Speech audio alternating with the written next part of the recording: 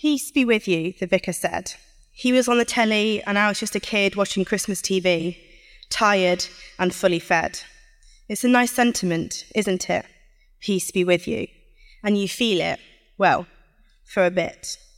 Peace can seem like an intangible thing, something to cool the pain when life can sting. It can seem like a dream that the world hangs on to, circa Martin Luther King. But what if what the vicar said was true? That peace could be with me and with you? What if peace was real? What if peace could feel? But peace still feels like a puzzle at times, like convincing yourself no one like your poem if it doesn't rhyme. Because life isn't perfect, it doesn't all fit. There's war and there's heartbreak and it doesn't all sit right. So peace is getting closer now, and I can feel it coming nearer like a star across the sky. For there is peace in moments and memories, in the sound of running free. Peace is travelling home for Christmas and being with those you miss.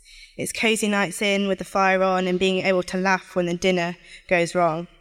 In Brum is the sound of the bin lorry coming down the road and a cuppa with a friend that lightens the load.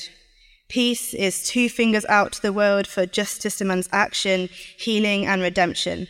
When you turn on the news and all you see is broken people and global devastation. Peace is knowing that this is not the conclusion to the story, for it's designed to have a happy ending. Peace is a connection between the generations and offloading of frustrations.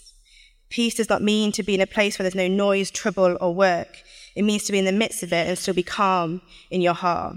Peace is the sight of poppies growing after a life of love, loss, and knowing that time heals even the deepest of wounds.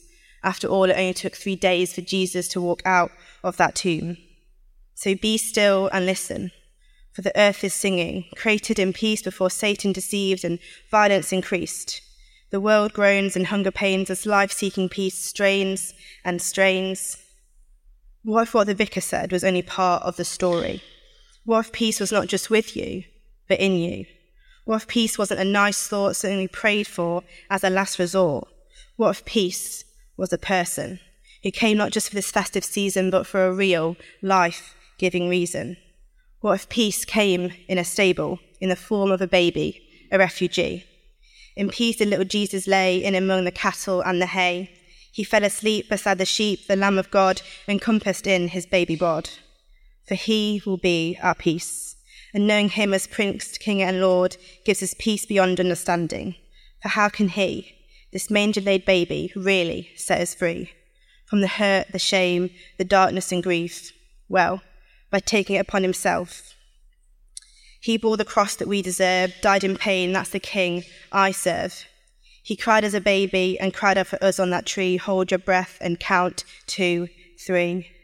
The Lamb of God was slain, now stands undefeated, a baby born to reign. Emmanuel, God with us, peace in us, praise be to the living God Jesus. True peace comes from knowing he is in control and ensuring he's placed in his rightful role. When life is being pulled into pieces and you feel yourself sinking deeper, let the peace of Christ rule in your hearts. This baby in a manger is only the start. Come and receive the peace of Jesus, not in part, but in whole. Because blessed are you, the peacemakers, ground shakers, justice seekers, culture creatures. For you will be called God's children, free to live, give and love.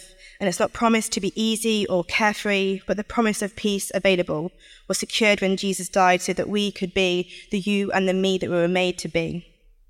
Peace is here and peace is now. Peace is coming on a cloud. Peace is everywhere if you pause to look around.